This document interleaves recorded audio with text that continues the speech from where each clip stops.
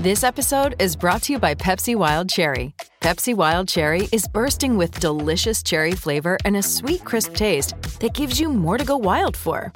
Getting wild may look different these days, but whether it's opting for a solo Friday binge watch or a big night out, everyone can indulge in their wild side with Pepsi Wild Cherry. Also available in Zero Sugar. So grab a Pepsi Wild Cherry and get wild. Life's busy. Take this deck. There's heaps to do on it, like polishing off this wine. That's tough. Life's pretty good with a Trex deck. Composite decking with no hard maintenance. Trex, the world's #1 decking brand. Want to witness the world's biggest football game? Head to iCanWin.com.au, predict Australia's score with a crystal ball, and it could be you and a friend at the FIFA World Cup Qatar 2022 semi-finals, all thanks to McDonald's. Maccas, together and loving it. TNCs apply. We are coming up to 9 o'clock pretty quickly where Smithy will take over. 0800 150 811 is the Kennards Hire phone line. You can get in touch with Smithy at any stage throughout the day. Of course, Staffy, then Kirsten Beeve as well. And look, netball will have to be a focus today, is it? Because we've got 3 bang, bang, bang games coming up and we're one down after last night. Yeah, awesome result for our Silver Ferns last night, but it was a tough old battle against Aotearoa men's side. The Capri Netball Series started last night with the Aotearoa men's missing a few key players due to COVID restrictions. That didn't stop them from playing their fast and aerial-based style, taking a 16-9 lead to end the first quarter. With the help of a few small and one big change in 6'4" Grace Nowicki, the Ferns got themselves back into the game, grinding out the last 3 quarters to win 58-47. Claire Kirsten joins us on the line ahead of Game 2 and to reflect and review Game 1. Morena, Claire. Morena, how are you? Good, thank you. How are you, and how did the girls pull up after a pretty physical and brutal encounter last night against the men's side? Yeah, we're all good. A little bit stiff and sore, but that's nothing unexpected really. And we've had a few tough days of training in the lead up as well. So yeah, we've got another big one today, and then again tomorrow. So it's a tough few days, but yeah, we're looking forward to the next 2 games. Nice. How was the build-up? When you know you're facing the Aotearoa men's side, and the game that they bring an aerial-based, physical kind of aspect to the games when they play. How was the build-up and how was the preparation? Yeah, preparation was good, largely focused on us, and particularly coming out of that series against England a couple of weeks ago, very much focused on us because there were a few things that we wanted to try and get right or improve on for this week. And it's always a little bit of the unknown going in against the men. So yeah, last night I think it took us a little while to get going, and once we kind of settled in, things started to open up again. But yeah, by no means think that it's just going to be the same again tonight. I'm sure they'll keep adapting and sort of improving over the next couple of games. So we need to be able to do the same. Claire, what are the main differences? So you haven't played them in a while, so yeah, it will be a bit of a shock straight away, a bit shell-shocked in the first quarter maybe. But what were those? Yeah. What were those differences that you guys had to adapt to? I guess stating the obvious is the sort of the speed and the height and those sorts of things. You know, definitely bringing the ball down court, the arms that you have in front of you are quite different from, say, when we were playing England, but they're still hugely skillful, and it's just another element that you have to get used to, and the space that they can take up on defence is pretty massive. So that just means that we have to be a little bit more patient, and we'd talked about that a lot, but sometimes it just takes a little bit of getting used to in the game to be able to sort of settle into that.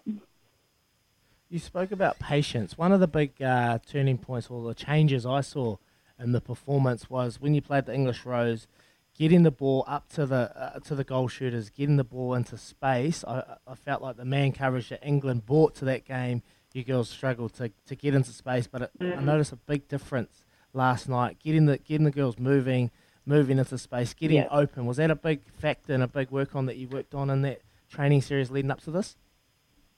Yeah, absolutely. A big focus was kind of put on the lines that we're running, not just in that attacking third, but sort of from our turnover ball as well. So, we call them bow lines, and just making sure that we're really committing to running those. And even if it's not for ourselves, having the confidence that it's going to open up something for someone else. But, yeah, there's a big difference between sort of running something and not getting it and just staying there versus actually going, okay, well, that hasn't worked, so what else can I do off it? And the timing that comes off that for everyone else as well.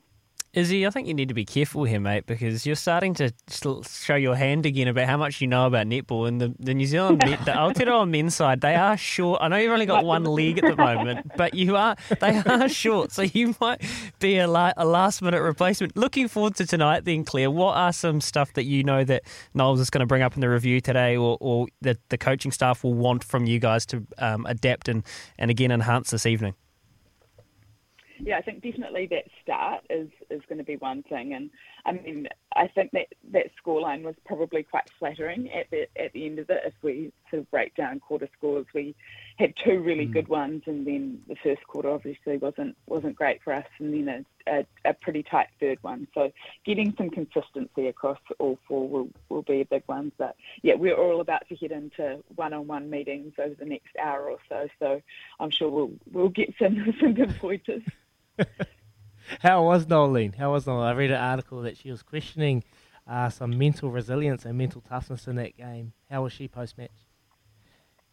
Yeah, we do like a post-match debrief in the changing rooms, but it's pretty player-led, to be honest. She'll chime in every now and then, and Debs as well, but it's largely focused on what we think, and then the rest comes out into the clips and